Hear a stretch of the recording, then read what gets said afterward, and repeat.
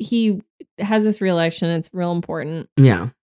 And he goes against this guy who's a Whig named James Chamberlain Jones, who was 125 pounds, 6'2", and went by Lean Jimmy. Lean Jimmy. Okay. And he was, the Whigs, how they like the log cabin stuff? They're like, we need a log cabin candidate. This guy was folksy. Folksy. He was practically... Oh, I'm just Lean Jimmy. He was a walking log, okay? He was a walking log.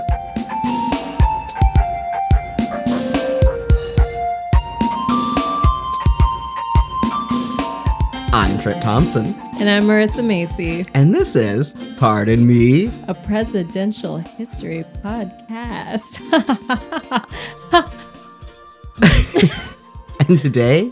Sorry, I was just doing something different. Oh, I see. Yeah, you really put a little spin on it there. Well, either way, today we're going to be talking about James K. Polk. Yeah. Ooh. Oh boy. Number 11. Number 11. So we just wrapped up Tyler.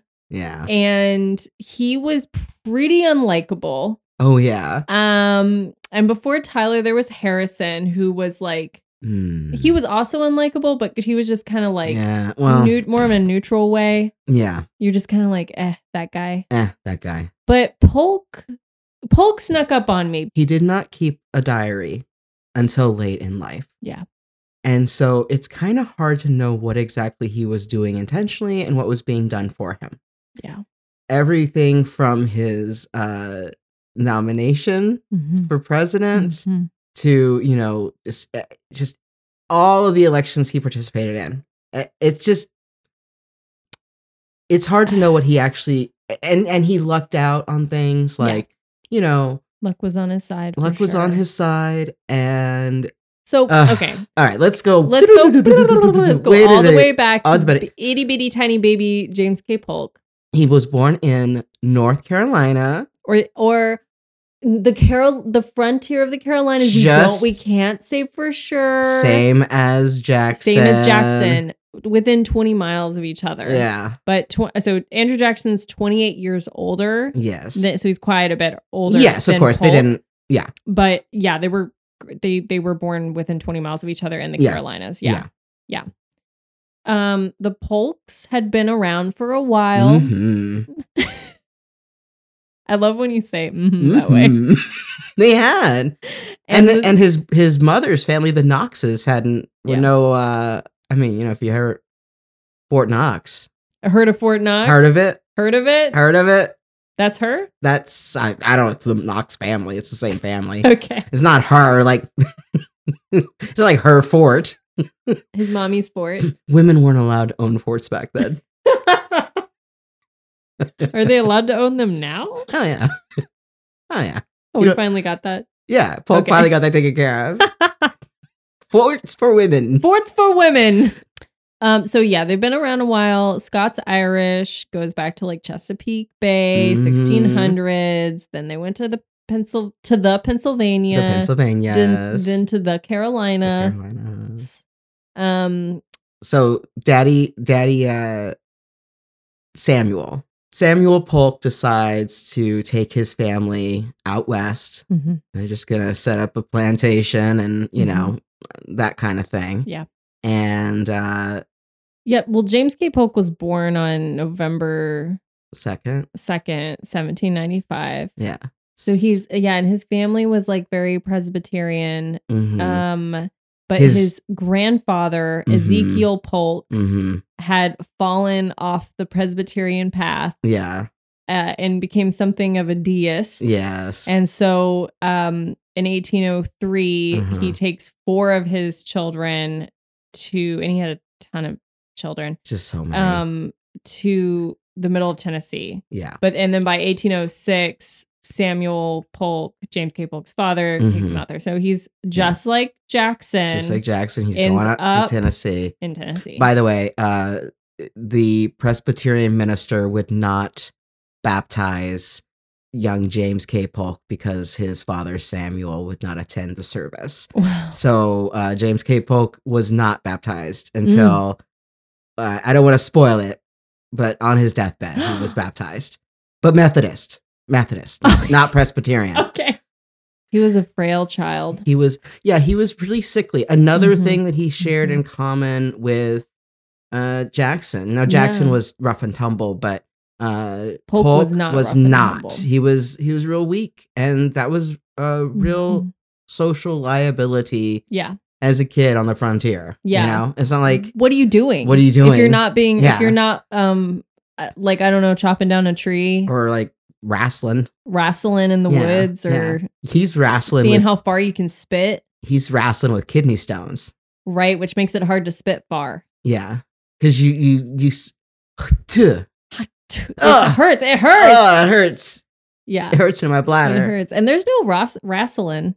There's no wrestling with no. Kidney Once stones. People know about your Tinder spot, they'll grab you. They're grabbing him in the kidney stones. They're grabbing him in the kidney stones. So he suffers from this his whole childhood. Yeah. And in 1812, his father takes him. He's almost 17 at this point. Yeah. Sends him to Philadelphia to have some experimental surgery on these kidney stones. Yeah. But then it was so bad on the way that they had to stop in Kentucky, where there was another prominent physician. Yeah, thank goodness. But not the one they were headed towards, who went ahead and did the surgery. Yeah. Let's just talk about this for a second. Can you imagine, nowadays even, you're in Tennessee. Yeah. We are going to take you to Philadelphia. Get in this wagon. It's going to be bouncing around.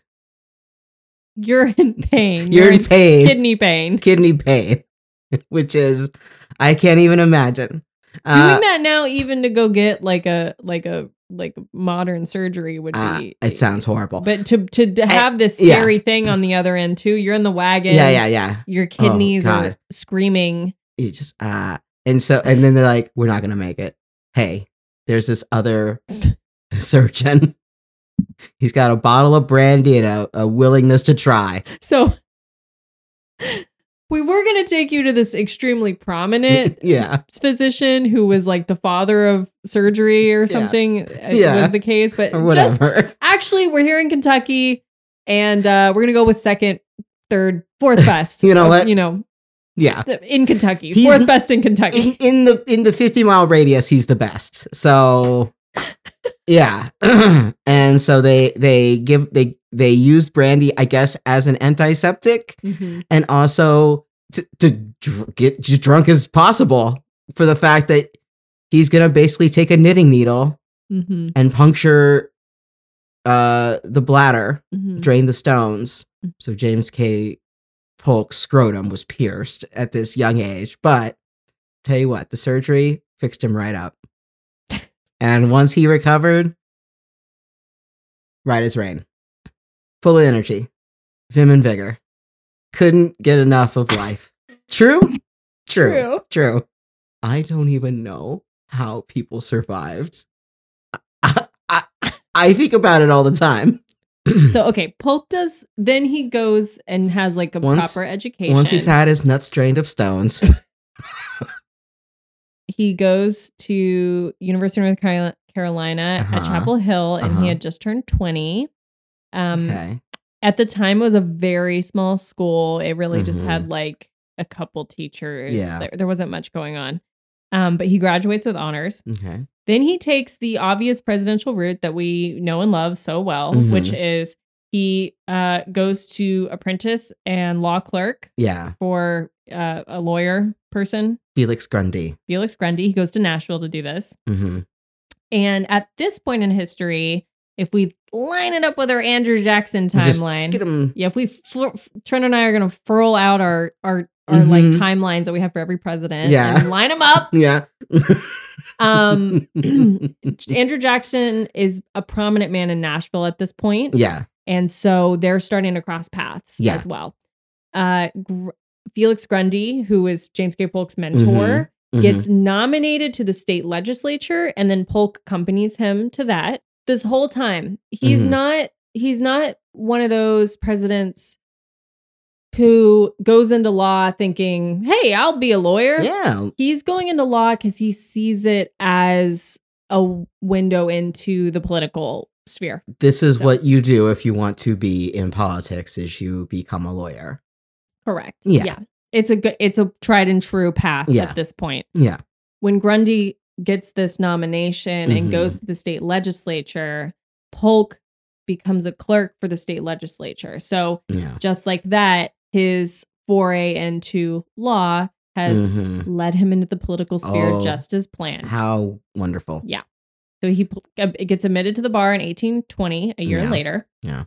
And James K. Polk is socializing and interacting with Andrew Jackson.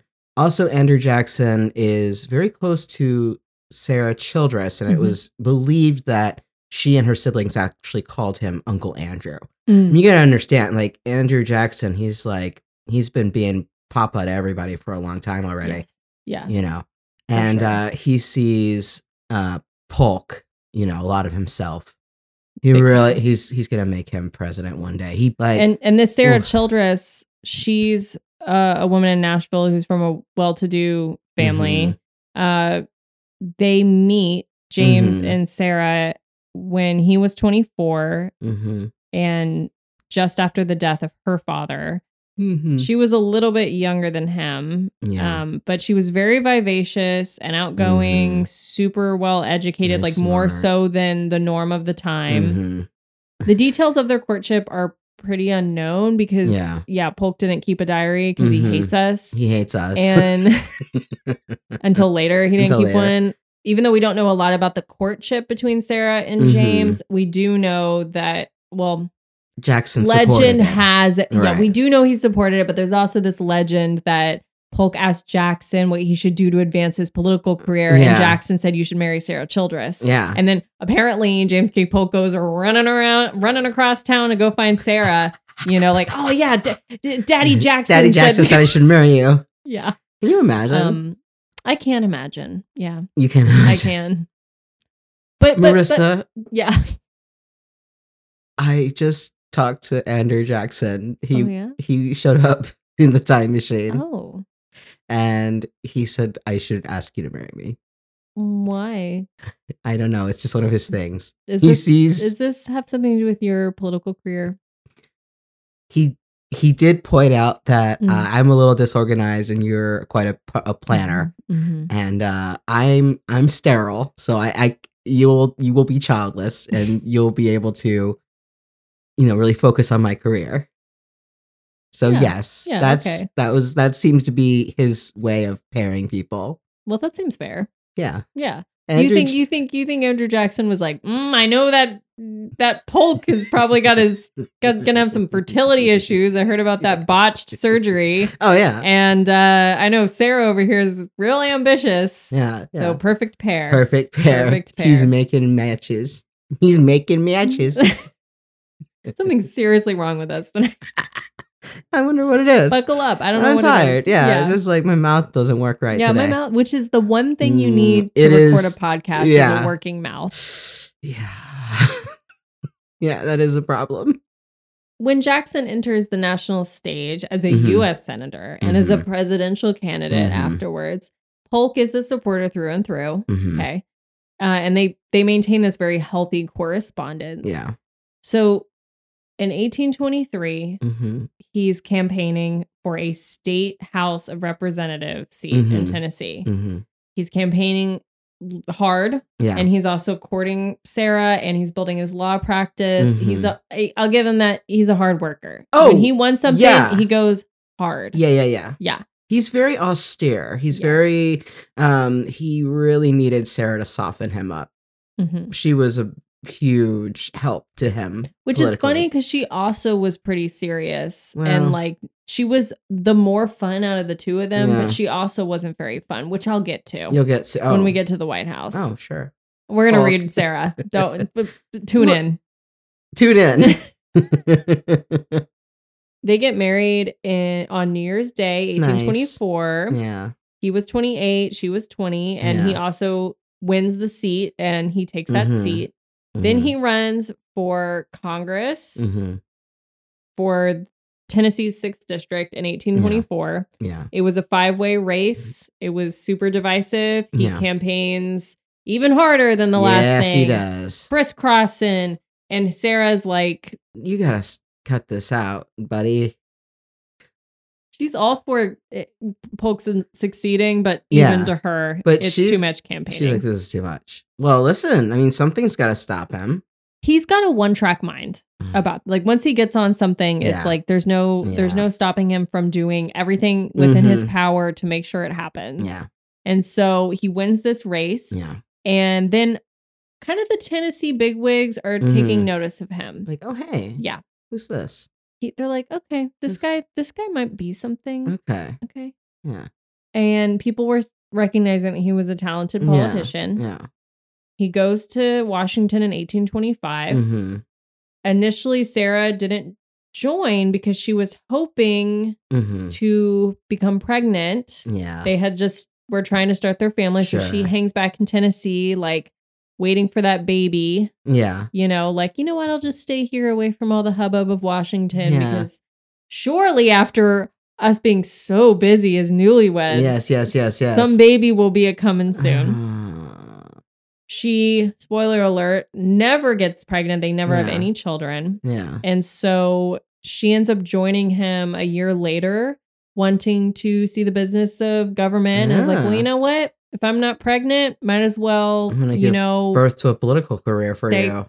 I was trying to think of a good wordplay there. And you swept in and said something. I was going to say, like, she's going to impregnate herself with the law or something. I don't know. That's weird.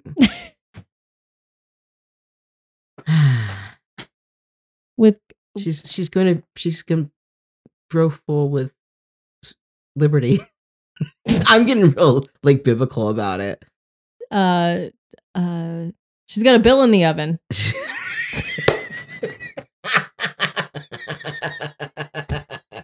She helped him with his correspondence. Yeah. She would observe in the House of Representatives gallery. And and then Polk just starts getting reelected. I mean, listen. They're Washington people now. There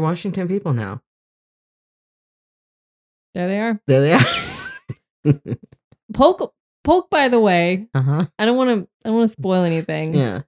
But I don't want to say any more, but wasn't much of a drinker.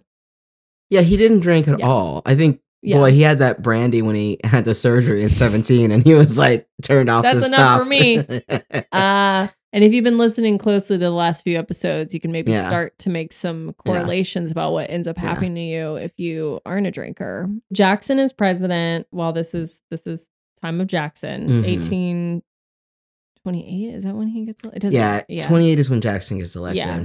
So as Jackson rises to the presidency, Polk is, of course, young Hickory is aligned with old Hickory. Yeah, get in line.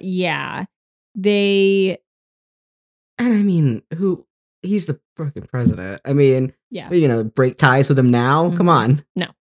Let's ride this to the end. Ride this to the end, baby.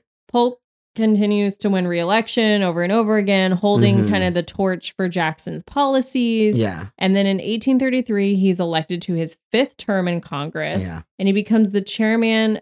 The chairman.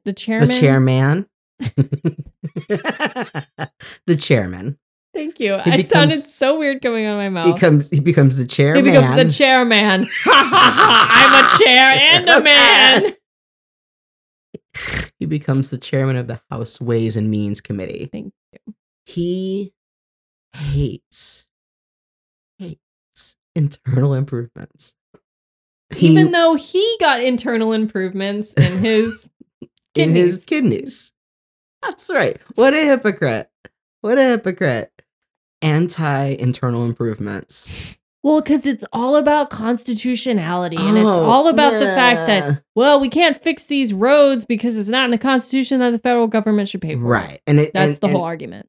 All this, like, sanctimonious, like, appeal to, like, originality, it's all bullshit. Yeah. The country is straight up just people trying to grab as much capital as they can. That's all it is at this point. There's no... Absolutely. I mean, literally the population has been doubling every 20 years. And Polk starts to... He's up. He's an important congressperson. He's been there for a while. He's in this committee. Now he starts to covet the Speaker of the House position. So then he starts he campaigns for it, loses it, and then again runs for it and gets the spot. He gets it Jackson in 1836. Yeah. You'll get it next time. So he's elected Speaker of the House in 1836. He is the only person to be Speaker of House and then also president. Only person ever? Only person None ever. Of the other presidents None were of Speaker the other of the ones. House? Yep. Wow. Take that, Henry Clay. Polk gets his eyes on the presidency at this point. Just a little bit. He's like, okay, I know that so far, little does he know that no one since has been elected president after being Speaker of the House. So he's looking around, and he was looking at Henry Clay like, well, I've seen how that has been going. It's not been going good for him. That.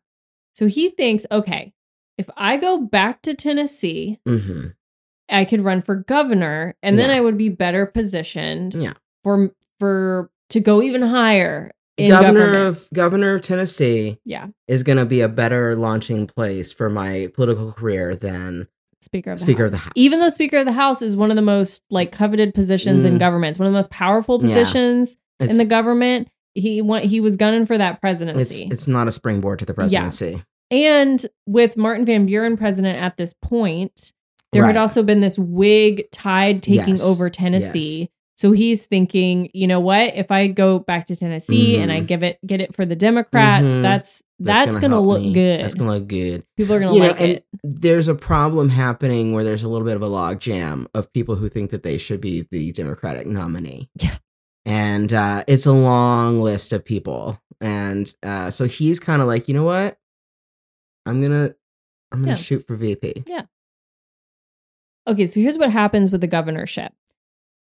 Their Democratic pick for governor was a man named William Carroll. And in 1838, in August of that year, there was a big campaign event. Yeah. And Polk does this rousing 2-hour-long speech in favor of Carroll, kind of denouncing the Whigs and all this stuff. And after the speech, a toast gets raised to declare Carroll's candidacy officially. Yeah. But then Carroll stands up and announces that he has poor health and he's not going to run. Oh. So then another toast is offered and someone's like, what about Polk? Basically. It's Polk. And Polk pretends to be so surprised, even though he kind of had an inkling that this is something that he had kind of maneuvered a bit. Yeah, a little bit. The crowd was like, yeah, Polk, into it. So James and Sarah leave DC. They go back to Columbia, Tennessee. And they throw themselves into this governor campaign. You think he's campaigned before? Well, you haven't seen it yet. Yeah. He goes all across Tennessee, crisscrossing. Yeah. He's trying to see every square foot of the state. And Sarah becomes his de facto campaign manager. Yeah. She's like, I don't have a baby. The campaign's my baby. This is my baby. Oh, boy. So he wins the seat by a very narrow margin as governor. Just barely squeaks in. And the office... Huh? Sorry. But that's enough. Just squeaking in. Just squeaking in.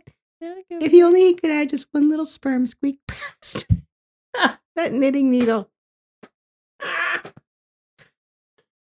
So... Do we know how Sarah felt about not having children? It didn't... I have no knowledge. Yeah.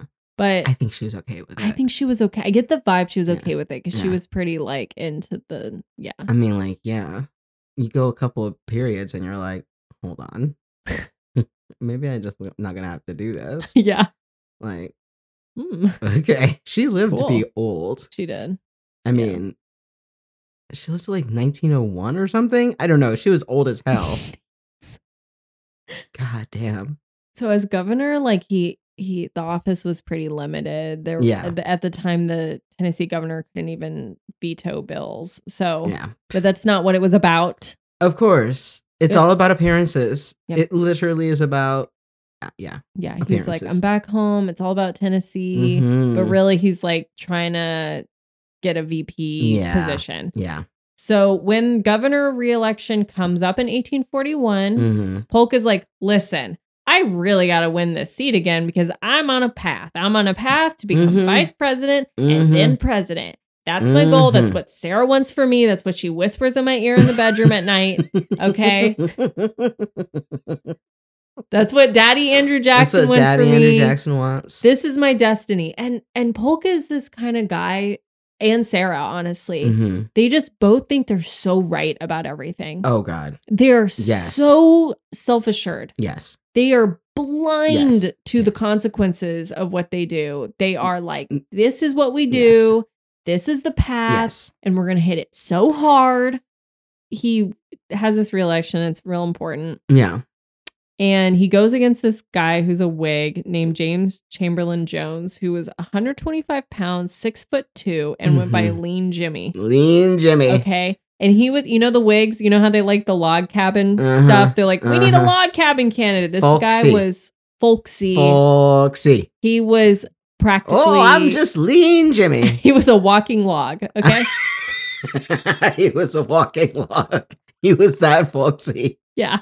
He was anthropomorphized log. So how's Polk going to compete with that? I mean, he campaigns again. What's he going to do? Turn into like a jug of cider? I mean, he can't do that. Not possible. Yeah. No. He tried. He tried, but He's like, Sarah, I need you to get into witchcraft. Yeah. She tried. Oh, she would do anything. She was really trying to work with the local witch. But it didn't work out. So Polk campaigns as he does. The results were so close that it went down to the last votes, and he loses it by 3,243 votes. So just a tiny margin. Teeny weeny margin. He could not beat the walking log. No, the walking log was too strong. Yeah. So he gets one term as governor. Yeah. Lean Jimmy does. And then Polk is like, fool me once, shame on you. Fool me twice, I'm gonna be governor of Tennessee. Yeah. So he runs against him again. And Lean Jimmy is less folksy, but still pretty folksy, is my understanding. Well, you think over the 2 years or whatever it is at the he's time. gotten a little more serious because he's had to govern, but he's still pretty folksy. Yeah, he's still a log, but he's wearing a suit now. He's wearing Were you about to say a tuxedo? A tie. Tuxedo. So he loses again. Yeah. Oh, Lean Jimmy takes him down again. Yep. He's not even as folksy as he's calmed down, but still. Well, listen, I mean, this is not looking good for James Polk. He's just lost the last two elections. Yeah. And it was one of by the way, the campaign for that second time against Lean Jimmy, he again, even harder. Oh yeah. Even harder he campaigns. Yeah. It was like one of the most thorough statewide campaigns in history. Yeah. Period. He knew this was like, listen, I lost this one. If I don't beat him now, my political life is over. And then he loses. And guess what, Trent? His political life is over. It's over. Done. The podcast is over. We're done talking about him.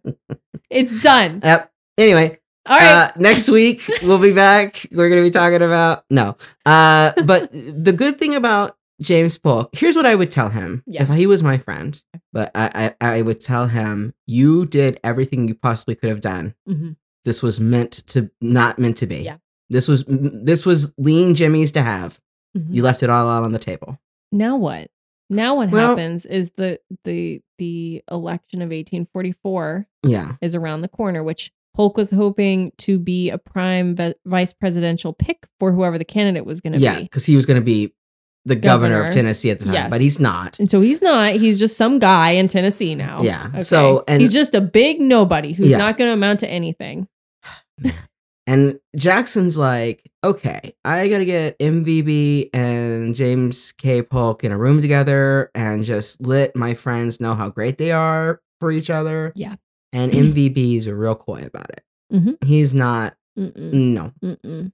He's really sticking to Mentor Johnson. Like, he's really like, oh yeah, the guy that was his vice president. Yeah, he's like, no, I'm going to keep the same. I'm going to keep him for sure. For sure. And to the point where in the nominating committee that year in 44, they don't even nominate a vice president. They will take care of it later. Yeah, because that's going to be too controversial.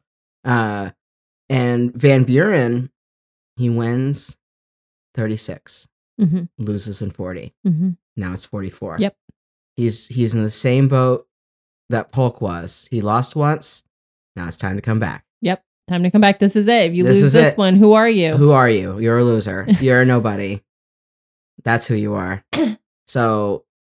And yeah, I mean, he was still the clear front runner too at this time. And but what was also happening in the Democratic Party in 1844 is like, so just rewinding very slightly to last episode is we had Harrison, who was president, and then he wins in 1840. Then of course Tyler takes over.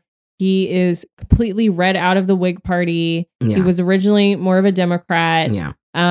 He is hated. He's terrible. Everything's a trash fire.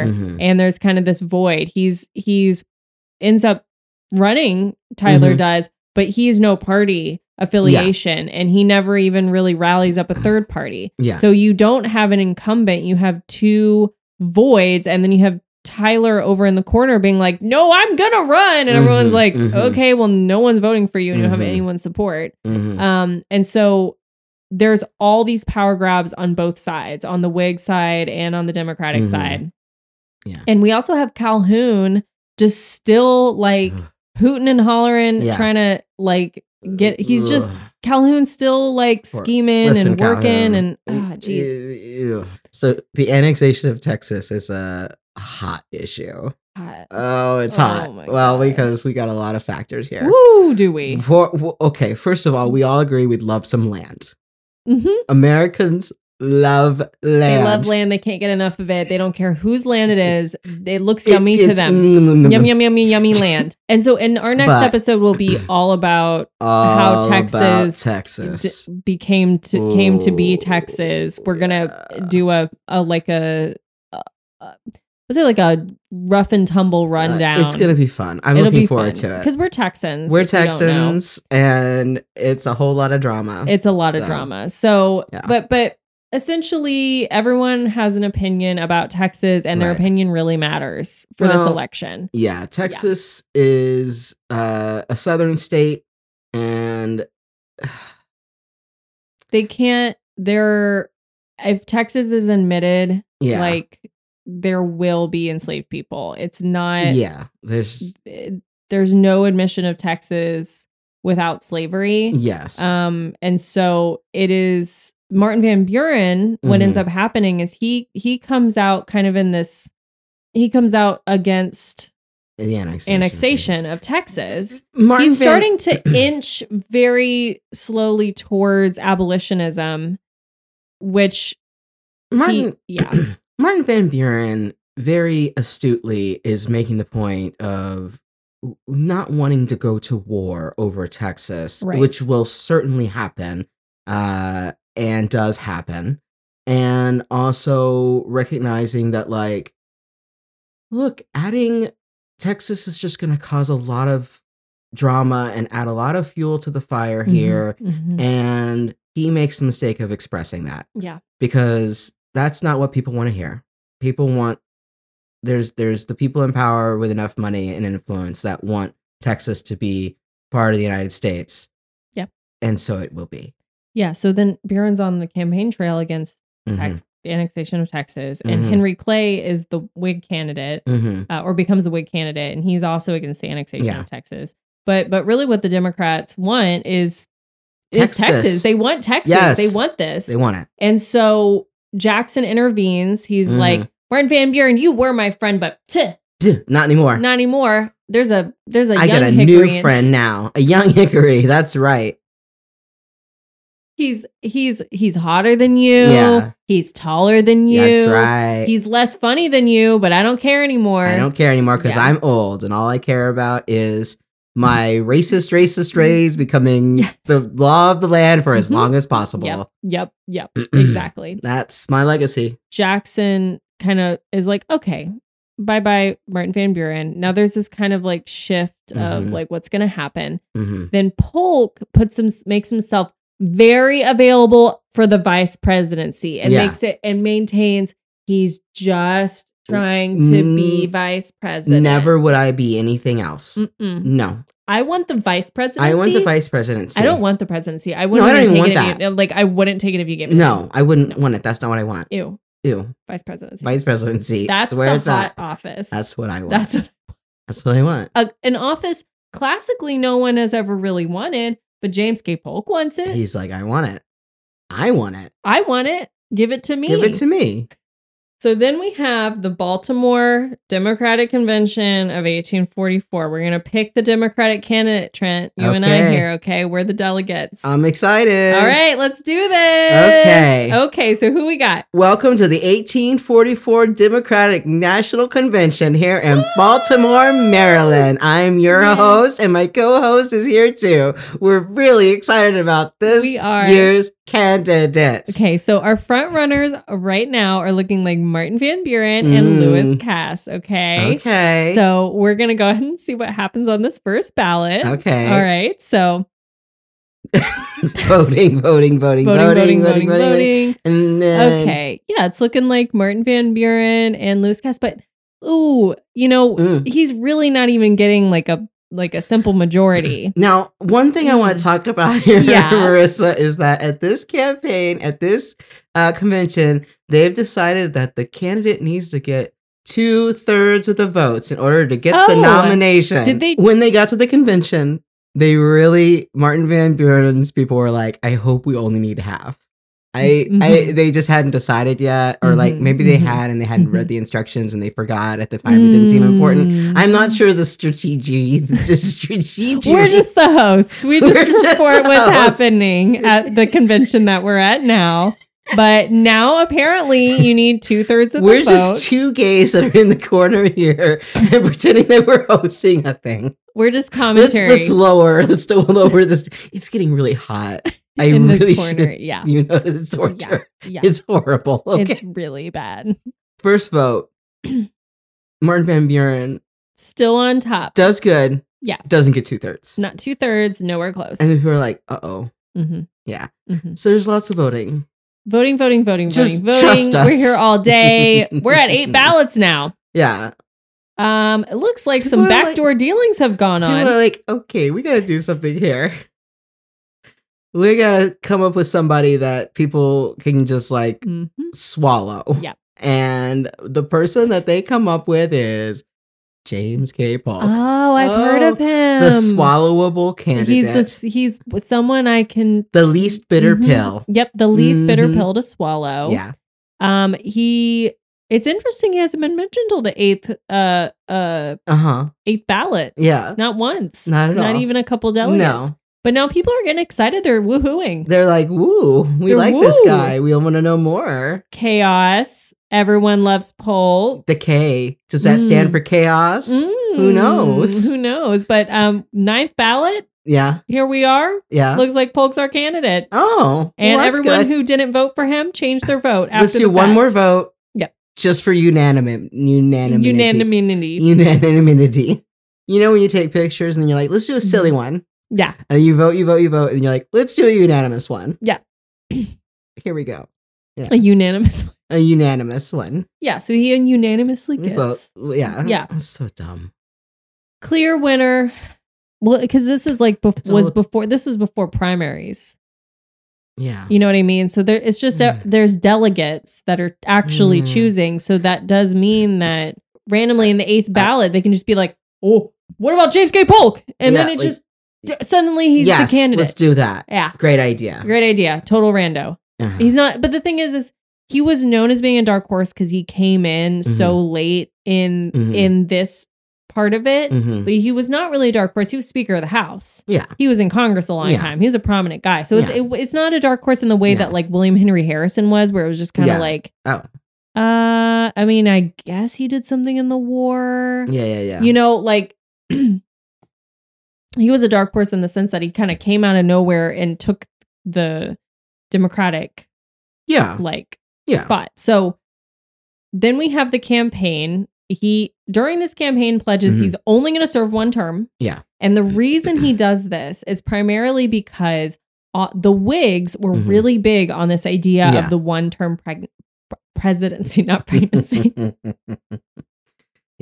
And so a lot of pressure is, it's all the rage at that time to just say you're going to do one term. Yes. Which, what the hell? And the Democrats weren't particularly into that, but by declaring this, Polk was kind of getting the Whigs off his back. Yes. They couldn't say like, well, if you vote for Polk, it might be 8 years of Democrats. Right. And he was also like freed himself up to use all his political capital. He is not holding anything back because he's not going to run again. Exactly. So. Which is his style. Which, sure. So the Democrats really rally behind Polk, and this actually brings some much needed unity to the party because it's been pretty messy for a little while. Texas was a big part of his platform, as was Tyler's, who was still running at this point as an undeclared, just random candidate as the incumbent, which is so sad. But we gotta also do something about that. So they do. They do. They write to Andrew Jackson, and Andrew Jackson is like, okay, I'll do this. Yeah. He writes to Tyler and he's like, come on, buddy. You gotta stop running. It's sad. You'll be welcome into the fold. You know, and Jackson also writes to the editor of the Globe, I believe. The paper is like, back off of Tyler so he can kind of step down with dignity. Like, we're giving the old man a way to like back out. Yeah. And that's important though, because Tyler could have definitely ruined the campaign. Yeah, for sure. So, and then Tyler ends up once he's no longer campaigning and all this, he decides his legacy is going to be clinching the annexation of Texas, which we talked about in the Tyler episode. But yes, he's the one who gets that bill. Like ends up being a joint resolution. Yeah, It's complicated, but he's the one who gets that. He gets it going. Polk takes over and. There's things that he could have done to stop that, and he didn't. He's just like, you know what? We're just going to let it go, and why try to put that, horse back in the stable? Polk, so when Polk wins, which he doesn't win by a landslide, and he also doesn't win Tennessee, his home state. Yeah. Much like Al Gore. Yeah. Who will also not win his home state. Yep. And, it's real close. We almost had Henry Clay as president. Yeah, for sure. Which would have been a great episode. So, well, now we'll never know. We'll never know anything. Well, I'll never read a biography about him. Never will I ever read about him. He wasn't a president. Then yeah, right. I'm not reading a biography. I don't care. I don't care about you. I'm gonna be tapped out by the time we get to present day. You think I'm gonna go back and go read Henry Clay's biography? God, no. He's dead to me. Not president. Dead to me. Dead to me. Okay. Now come back in 5 years. We'll have a Patreon series called "Dead to Me." Yeah. So anyway. Polk. Wait. So here's something. Just I love it. I eat it up. When Polk wins the presidency, John Quincy Adams, our boyfriend, our hero, just everything to us, he declares that this election basically means the end of the civilized world. Oh, well. There you go. I love how dramatic he is. And we know all of his thoughts because he wrote them all down. And like he was thinking about posterity, but he was also just a very like emotional guy. Yeah. And so he was putting it all in there. And so we get even little nuggets about Polk are in there. Yeah. Oh, man. So Andrew Jackson, like we said earlier, had also apparently at some point promised Sarah Polk that he would get her into the White House. And he did. He did it. There they are. They've made it. Congratulations to them. Yes. His inaugural address. Yes. he leaves no doubt about the status of Texas. Yeah. Even though Texas is not like agreed to join the Union yet, they've just signed the annexation thing. Yes, he refers to it as the 28 states, which includes Texas. And yeah, he's not at all going to act like this is a new or strange or unfolding thing. Yeah. It's like Texas has decided it's independent. And I don't know what that means, but let's just say all the people of Texas are going, we're independent. Yeah. And Mexico has not agreed to that. Yeah. So it's like, Texas is like, we're single now. We're ready to start dating America. And Mexico doesn't even know that they broke it up. Yeah. Or like... They're not ready to break up. They like, haven't signed the divorce papers. Like, no. Your stuff is still in my house or whatever. Yeah, exactly. And it's just like... Oof. They're like, that house is mine. That's my house. That's my house. That's you can't just take the house. It's a mess. It's an absolute mess. But he indirectly defends slavery in his inaugural address, saying, quote, "It is a source of deep regret that in some sections of our country, misguided persons have occasionally indulged in schemes and agitations whose object is the destruction of domestic institutions existing in other sectors. Institutions which existed at the adoption of the Constitution and were recognized and protected by it." Doesn't mention it by name, saying all of this in reference to these new territories. Yeah. But boy, is he making his point. Crazy. He's making his point. I can't believe that some people, like the most, pearl clutching. Yeah. Don't care for it. He also is anti-national bank. He wants no federal involvement in internal improvements, as we've discussed. And he wants the debt paid off, and he wants to expand. He wants Oregon. Here we go, baby. Here we go. So he's 49 years old when he becomes president. Youngest. Yep. On Inauguration Day. Yeah. Sarah does something real cute. Oh, yeah. This is really nice. It's time for everyone to sit down. He's going to come in. And she has the band play Hail to the Chief. And sets the standard of that being the song that the president enters to instead of it being chaos. Yeah. It's just a beautiful entrance and everyone can say hello. It's a Scottish hymn. And so thank you, Sarah. Thank Polk, you, Sarah. for that. That's for our theme music. Our theme music. Yeah. Yes. Bum, bum, ba, bum, bum, ba, bum, ba, bum, ba, bum, bum. Yeah. One thing about Sarah, though, is that she was extremely religious and there was no dancing allowed in the White House. So she had like a footloose White House. Yeah. I mean, she was charming and threw a good party and was really great politically, but she was like, there's going to be dancing in here over my dead body. Over my dead body.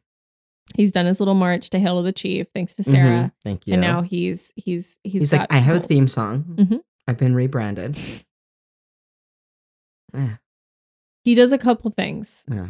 So first of all, the Texas thing he had made very clear. Well, guess what? That's already in motion thanks to Tyler. Yeah. It becomes a state by the end of his first year as president. Yeah. Check. Done. Okay. He also, with his cabinet, does something sort of interesting that we haven't really seen. He gives very firm instructions to his cabinet. He suddenly becomes like a middle school principal. Okay. And this is not the norm. He makes them sign an acknowledgement that they will support the principles and policies of the Democratic platform, which he has amplified in his inaugural address. Okay. He also intended to almost constantly stay in Washington, D.C., also not the norm. And he expected his cabinet to do the same. Okay.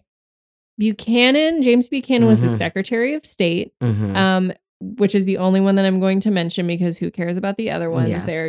They're not relevant to me, and none of the other ones became president. so dead to me. Dead to me. But his cabinet actually pretty much stays intact the full 4 years. Yeah. So that's unusual. There's one that gets like to be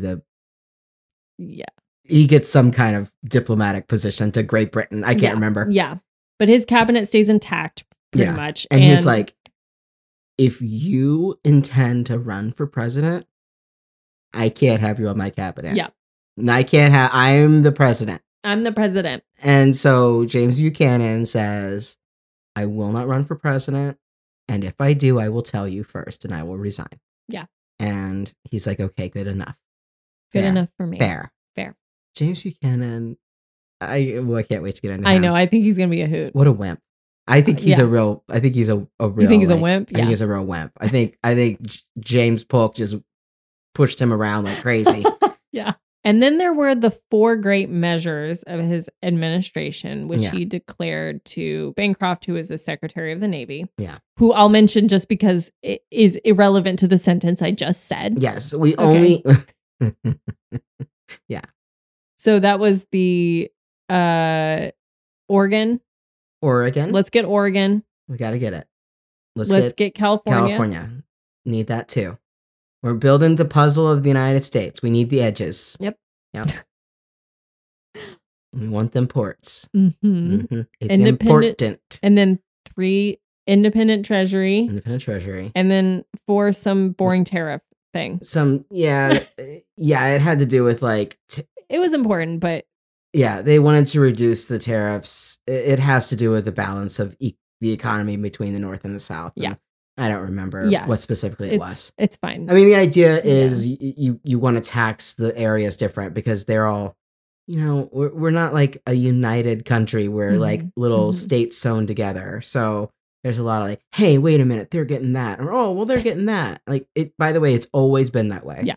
It's always been that way. Yeah. We've gone all the way back to the beginning of the country.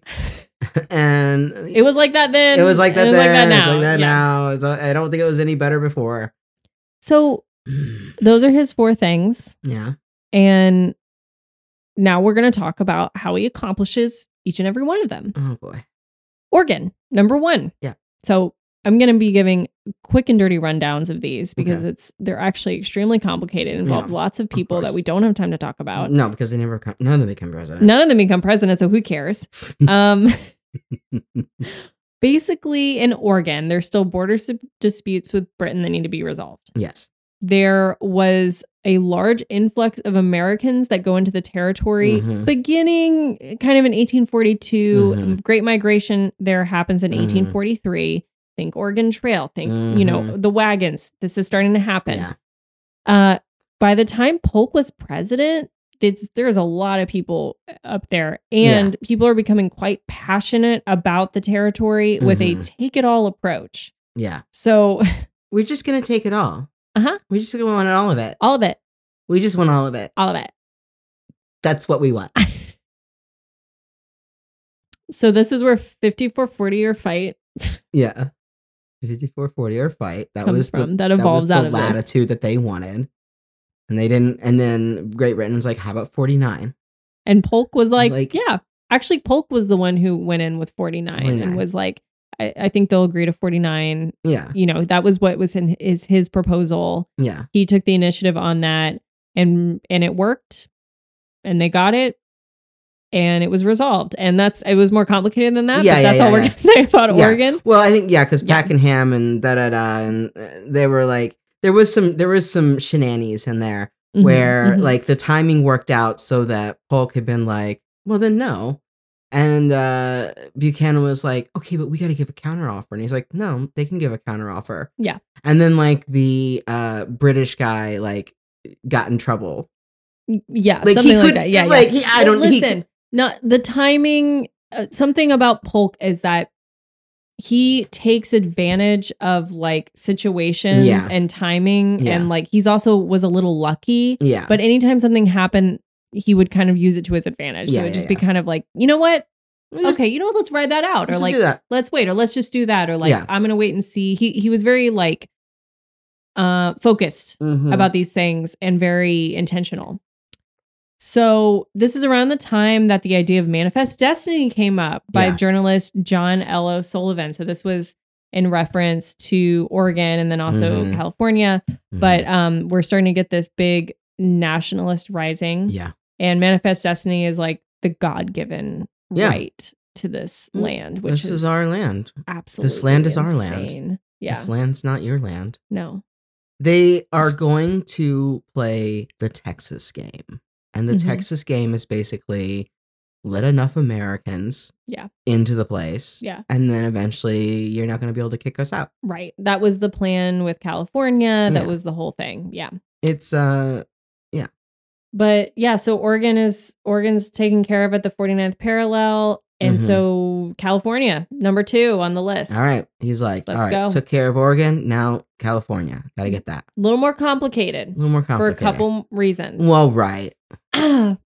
First of all, yeah. Let's be very clear. Yeah. There is absolutely no stake to California by America. Yeah. There's no right of discovery. Yeah. There's not even any, like hardly any Americans there at this point. Like they start to head that way, but there's not like an influx of population there.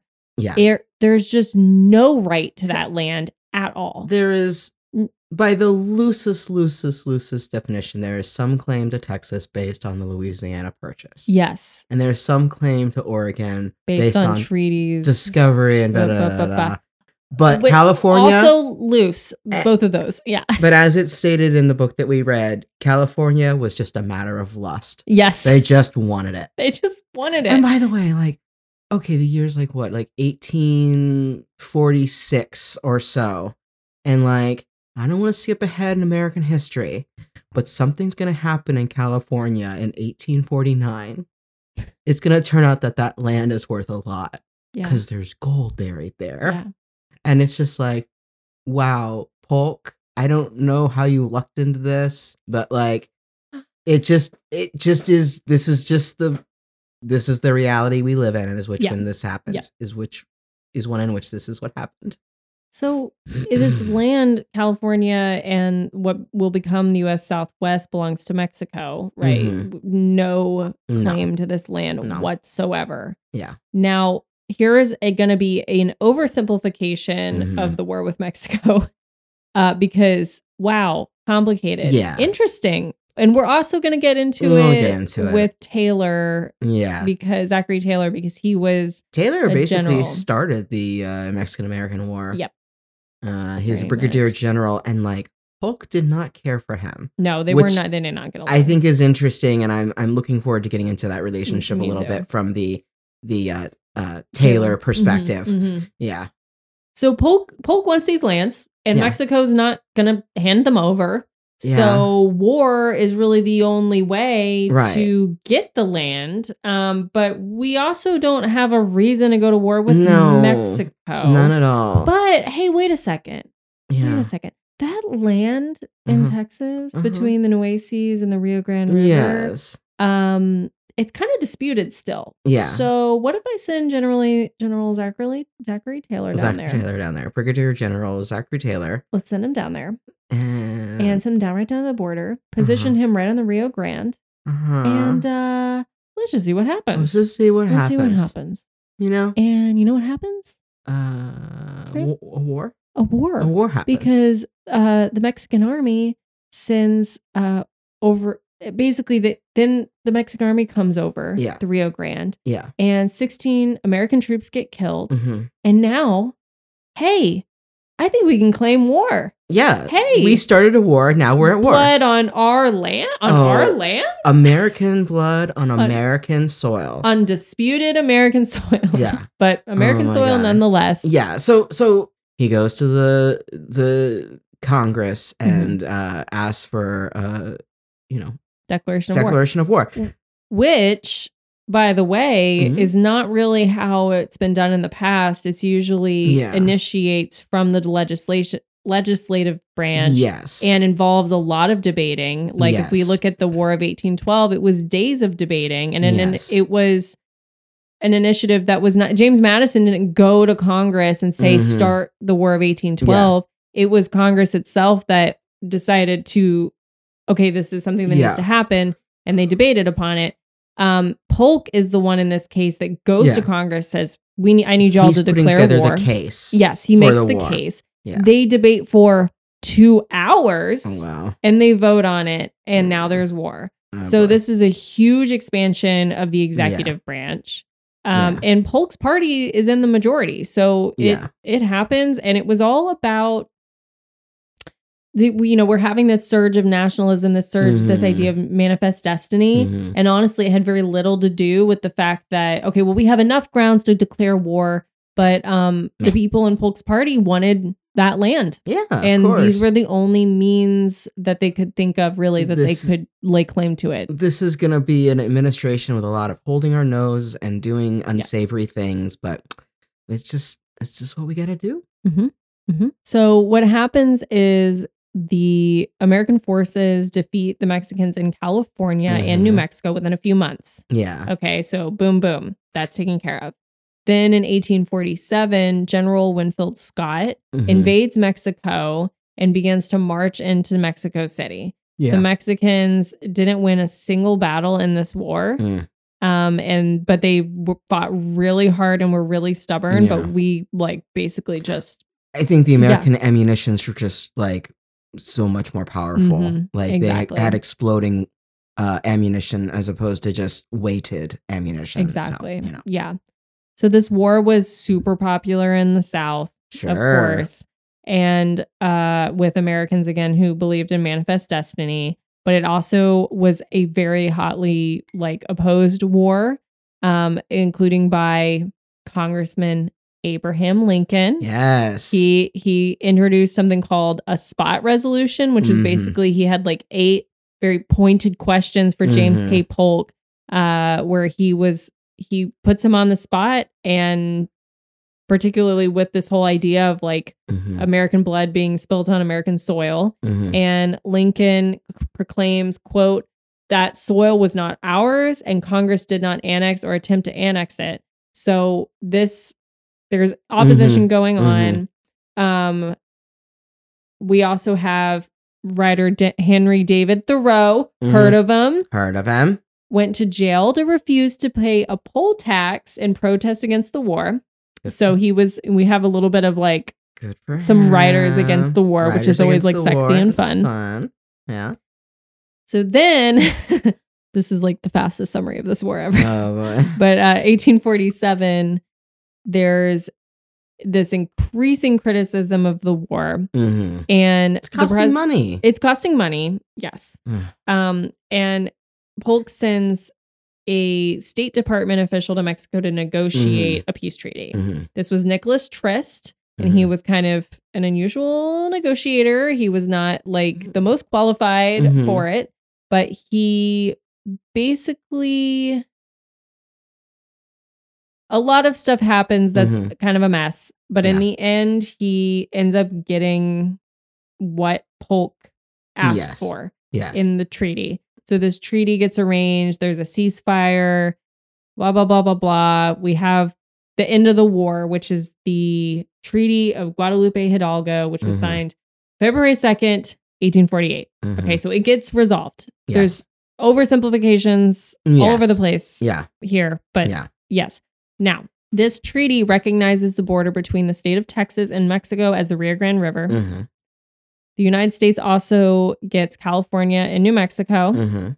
By the way, New Mexico at the time was what would end up becoming all this area that they get ends up becoming New Mexico, Arizona, Nevada, Utah, and parts of Colorado and Wyoming. Yeah. So this is a huge big old chunk of land. Including California. Yeah. Now, there was something, little something that will come up again. But there's this little thing called the Wilmot Proviso. Which is an amendment to a bill that tried to get through again and again the legislature. That had to do with the acquisition of this territory. Okay. And it would have banned slavery in all these newly acquired territories, just flat out. Yeah. It did not pass. It did not have the votes, which ends up leaving open this battle of, well, what are we going to do with all this new territory? Yeah. But guess what? That's not Polk's problem because check. Done. He got California. I got California. Yeah. And so this war, yes, he accomplishes this. And to him, it's cool, I accomplished it. And he also he's actually not planning on a second term, by the way. He's really wanting this first term because guess what? Now he can do this whole war, achieve what he wanted to achieve, and then basically wash his hands of it. But this war was instigated completely on greed. It was not instigated on principles. Yeah. And it was a huge swath of land was taken from Mexico. And Mexicans living on those lands and in those territories will go on to face huge citizen questions and issues and all kinds of stuff going forward. Yeah. This ends up being a huge cause of the Civil War. Yeah. So Polk really had a huge hand in this. Mm-hmm. And he didn't pay any attention to the slavery question. Yeah. In any of this. It wasn't like a priority for him. No. And it's just kind of this thing of hey, I increased the size of the country, manifest destiny. We did it. What could possibly be the downside of this? Yeah. I've succeeded. What is there to be mad about? Yeah. And this is also, like I mentioned, a huge expansion of the presidential power. Yeah. So, which, it is always going to be expanding because I don't see a reality in which the president comes into office and limits their power. Yeah. How would that work? Right. Right. Yeah. Even if they choose to limit their own individual power, that's not going to lessen the power of the office. It's just a bit by bit over each president. We see the office expanding in these different ways. Yeah. So then he has tasks 3 and 4, this tariff and the independent treasury. Mm-hmm. He succeeds in getting the independent treasury, which Martin Van Buren had gotten a similar plan passed. Mm-hmm. It got overturned by Harrison. And so Polk's goes through on a straight party vote. It's all of a sudden, no one really cares. They're like, cool, yeah that sounds good. Meanwhile, a few years ago, it was everyone was like, an independent treasury? Well, right. I mean, they've just been living through the outcome of it. I know. So frustrating. People are Americans. So frustrating. So tough. He got the tariff sorted out mostly because of the war, which gave incentive for passing it. And so that was it. That was all of it. He did all the 4 things. And then once he did that, he also just as bonus points was like, hey, you know what? Let me try to buy Cuba. While I'm at it, I got a little bit of money laying around. Did he buy Cuba? He didn't buy Cuba, but he offered $100 million, which was a lot of money at the time. What? Yes. He didn't get it, but well, thank God. He sent Buchanan and was like, "Hey, Buchanan, can you talk to some people and see if we can get Cuba?" Million. It was a highly strategic piece of land, basically, and they wanted it. Okay. Polk tried to get it. Well, let's just print some money and see what happens. I mean, yeah. Also, haven't you done enough? Okay, you were so efficient. You have time to do one more thing. You want to rub in our faces? Now, here's what I'll say. And I don't know if he's the first to be like this or he is unique in this way. But it is the only one. It was a new one for me. Is that he operated his farming operations kind of like a turnkey business. Absolutely. I really wanted to talk about his plantations and his enslaved households, for sure, because he did not employ anyone at the White House other than enslaved people. Yep. He would have a plantation that he did not live there. He did not run it. He had an overseer. Yep. And it took him several times of having to, this one's too strict and this one's not strict enough and run, get until he found one that he liked. And it was so just cold. This is where Polk's true colors really shine through. Now, when you look at the first layer, what you see is a really hardworking, determined, kind of one-track mind, for better or for worse, who was able to achieve a lot, whose sense of righteousness was really whatever. He was a micromanager. He worked extremely hard. He worked himself to the bone. Yeah. And I think in a lot of ways, those can be really good traits, or really traits that we look at and we think, okay, what a great president. But you peel back the next layer. Look, Polk was a huge liar, and he lied to get things done, to get Texas taken care of. He lied to get the war going. He lied anytime it served him in his time in Washington. And it worked very well for him. There were no consequences that came from this because he wasn't running for a second term. Yeah. And he stuck by that. Now, not only did he lie to get what he wanted done politically, but on the campaign trail and as president, he was incredibly secretive about his plantations, about his use of enslaved labor. Yeah. He painted himself as this benevolent, patriarchal, like kind of like the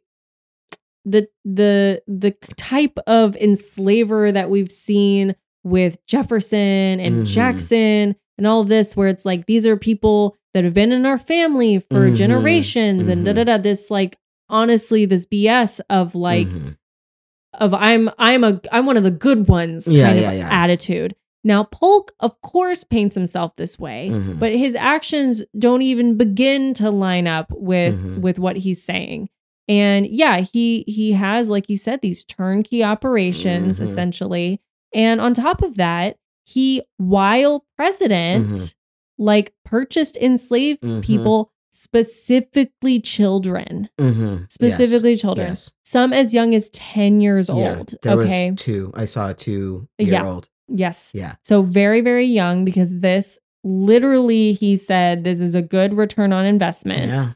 Yeah. He was so cold and calculating with this.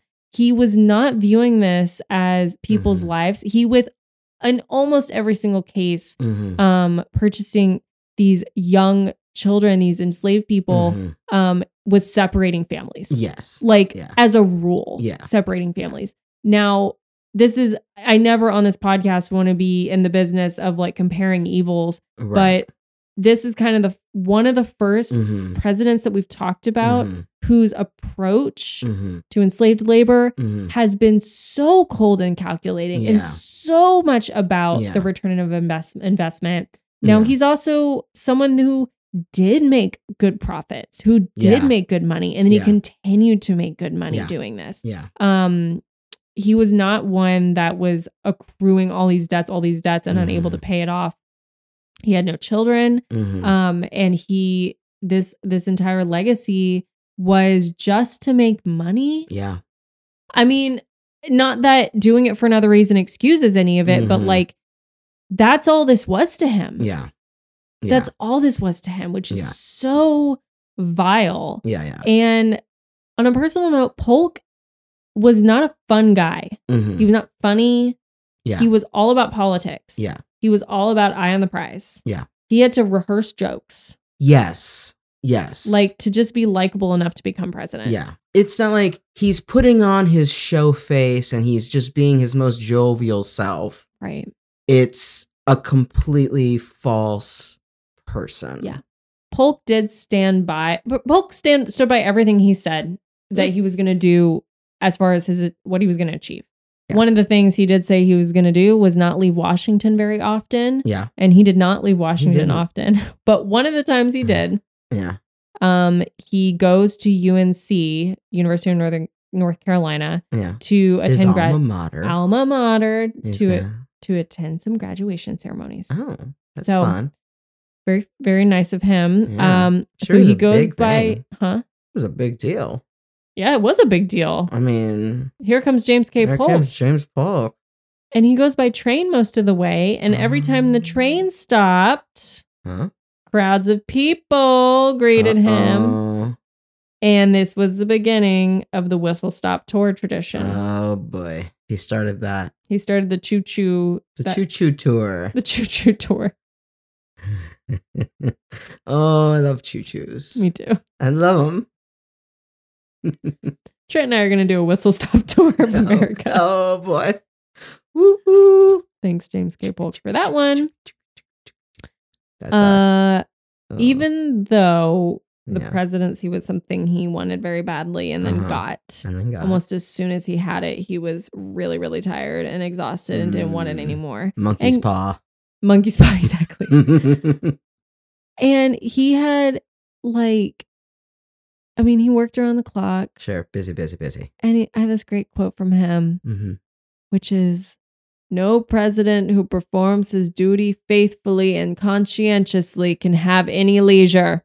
Oh boy. If he entrusts the details and smaller matters to subordinates, constant errors will occur." Oh jeez. Sounds like someone who's keeping himself up at night every night. He sounds horrible. Sounds terrible.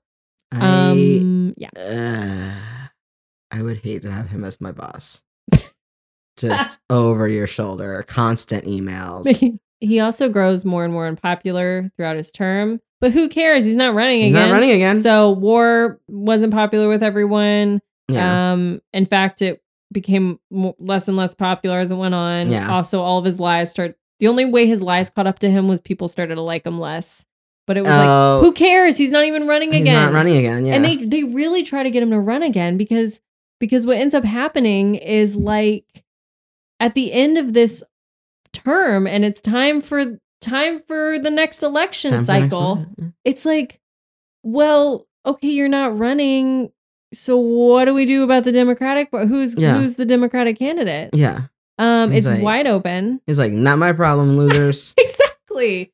And that's the problem. He's the first president to opt out of running for a second term. Yeah. And it does cause this like huge void, and it is a big problem for the Democratic Party. And Zachary Taylor, who's a Whig, ends up winning. So the Polks with Zachary Taylor as the incoming president. Not a huge fan, but hated whatever. each other. But the Polks host this dinner. Sarah orchestrates the whole thing. Sure. So she sits between Zachary Taylor and his defeated opponent, Lewis Cass, because she's just like the host extraordinaire. Yeah. And she, by the way, in Washington, she was very well known as like, no. She's like very much the woman behind the man. Like she is, like, they're like a political duo. Yeah. So now it's time to retire, Trent. Yeah. Presidency's over. Youngest president. Only did one term. Young guy. Young. So clearly he's got years ahead of him. Years and years ahead of him. Maybe he'll do like something like John Quincy Adams did, which is like stop being president, go home and try to retire, and then have like a long, thorough, interesting political life. But don't look at how far into the podcast we are. Yeah. Relative. Don't look at the time. Yeah, don't look at the time. But who knows? Anything could happen. Anyway, so he decides, I'm not president anymore. Time for me to just do a little tour of the country, say goodbye to everybody. Yeah, and they had bought a house in Nashville to retire in. Yeah. Called Polk Place. And I know. And yeah, so he's exhausted, but he's like, you know what? I'm the kind of guy that does things the right way. And if we're going to go home, we're not just going straight home. No. We're going to go from DC down south. We're going to hang right. We're going to do trains, planes, and automobiles. Everything. Every transportation. Every method of transportation. And then we're going to go up the Mississippi to Nashville. The way it goes. So he takes the longest route home. Yeah. To just like as a celebration, as everyone can clap. I'd mosey home too. Yeah. He got a taste of train stops. Yeah. I mean, oh my gosh. I'm so shy in some ways that, train would be perfect for me. Just waving. Wave. Yeah. Just keep going. So he does trains, steamboats, all the stuff. Gets to New Orleans. There's a cholera outbreak. Yeah. And he's like, oh shit. I don't like the sound of this. Okay, now, and here's a little background info. Yeah. Now, Polk in DC suffered from some gastrointestinal issues because he was a big fan of water. Loved it. Just like William Henry Harrison was. Gulp, gulp, gulp, gulp, gulp. Drink up. Well, he had those kidney stones, so he wanted to drink a lot of water, Yeah. So if you haven't listened to the White House Killer episode, go back right now. You're missing out. What are you doing? But all you need to know is that there's tons of bacteria in the water that the president has access to. There's typhoid in the water. Yes. So he had a very weakened immune system between that and the fact that he was working himself to the bone. Yeah, and never leaving. Yeah. Don't go anywhere. And he was staying in DC, so he never got a break from the water situation there. Yeah, so there's this cholera, outbreak in New Orleans. And he tries to avoid the local food as best as he can. Yeah. Gets out of New Orleans. Yeah. Gets on a steamboat. He's like, okay, I think I did it. Okay. Yeah. I got it. He says. Dodge that bullet. Oh, someone on board just died of cholera. Oh, no. Yeah. Oh, no. Then a little further along, he starts not feeling well. They get off the boat. He sees a doctor. The doctor says, well, it's not cholera. It's not cholera. So he's like, okay. Goes home. Finally makes it by the skin of his teeth, running from cholera the whole time. Cholera's chasing him. And it was super, like, they didn't understand how it spread fully, and it was extremely contagious, and Now he gets home, and instead of just going right to that bed and having a little honk shoe, me, like you should have done. As you should. Honk should. Honk should, me, go to bed. It's a barely coherent joke, but we're just gonna roll with it. He goes and visits his mother, who's still alive at 72. Oh, I know. Wow. Instead of going to sleep. Yeah. And then he goes back home. And about 13 days after getting home, he dies of cholera. Oh. So yeah, they got him. Yeah, and on his deathbed, he accepted Jesus Christ as his Lord and Savior, was baptized in the Methodist faith. Yeah. And his body, because he had an infectious disease, it had to be buried at like the city cemetery for 2 years. And then they were able to move it. Oh my gosh. Yeah. So now Sarah and James are interred together. The Tennessee Historical Society or something like that, whatever it is. So he only enjoyed his ex-presidency for 103 days, most of which he was actively running from cholera. And he must have like known it was, he was very nervous about it. He must have known it was coming because he had so many GI issues in DC. And he had a premonition. He kind of had a hunch, I think. You know how sometimes you can be sick for a while and like you don't even realize how long it's been or whatever. It's just like oh, this has only been going on for like a couple months or whatever. But if you trace it back, you're like, oh no, it's actually been. Yeah, as he was like on that train or like when he was in New Orleans, he was like seeing the epidemic and he was like, I haven't been feeling well for a while, about 4 years. Now that I think about it. Now that I'm thinking about it. I better stay away because I don't know if I'll make it through this one. But yeah, so his last words were said to be, "I love you, Sarah, for all eternity. I love you."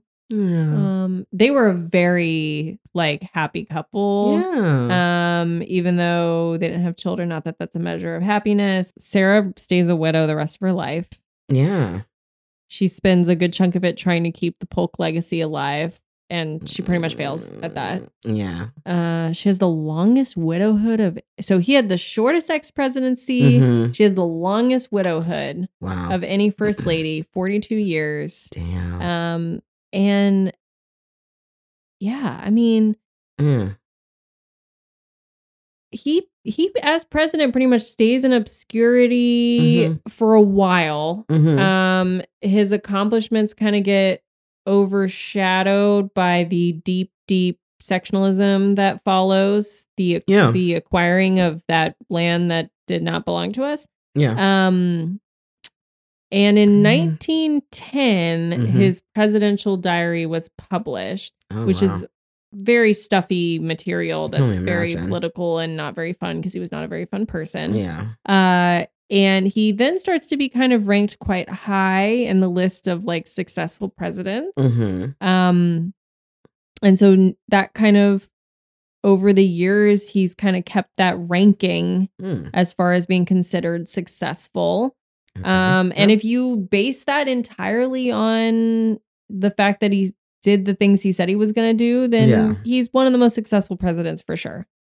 Yeah. Maybe the most, if that's the only metric you use.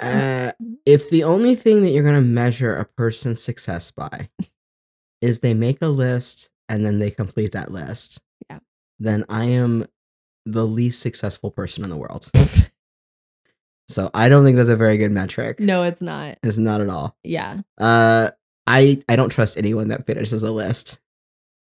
Oh, you got a look on your face like I'll say that's the one thing I relate to with Polk is that's like, I'm a big like I'm like these are the things I'm going to do, and then I'm like And one by one, I will now do them, and I will micromanage my way through each task. Boy. Yeah. But yeah. I mean, he dies of overwork and poop water, and he, you know, I don't want to get too much into karma on this podcast, but we talked about it with William Henry Harrison, dying early after, you know, doing a lot of terrible things to the indigenous peoples of this land that we're on. Of ours, yes. And Polk gave almost no thought to the consequences of his expansionism on indigenous Native Americans or Mexicans or enslaved people. No thought. No. Not a thought, not a worry. And you know what? He dies very soon after. And okay. Like, that's all I'll say. I'm okay with it. I'm okay with it. Well, what a pill. What a pill. There's only one more thing for us to talk about. The most important thing, which is the astrological sign. Oh my gosh. Well, this I just got to know about Polk. Well, let's see. James K. Polk was born on November 2nd, which makes him a Scorpio. They are stubborn individuals who possess emotional and spiritual stamina. Although they often seem quiet and introspective, they are fighters who support the status quo and expect it to support them. Every emotional scene in their lives is high drama. Wow. I could not nod my head harder. Your head is falling off. It's falling off. Your spine is damaged. You have whiplash from agreeing with how much this. Now that is giving me this is giving me a new lease on astrology. Oh yeah, because I'm an astrology skeptic. You're not a big fan. But of you know what? Call me convinced now. Call me convinced. Yeah. When I saw that, I was like, say no more. I think that's the most accurate one so far. Well, this has been, pardon me, a presidential history podcast.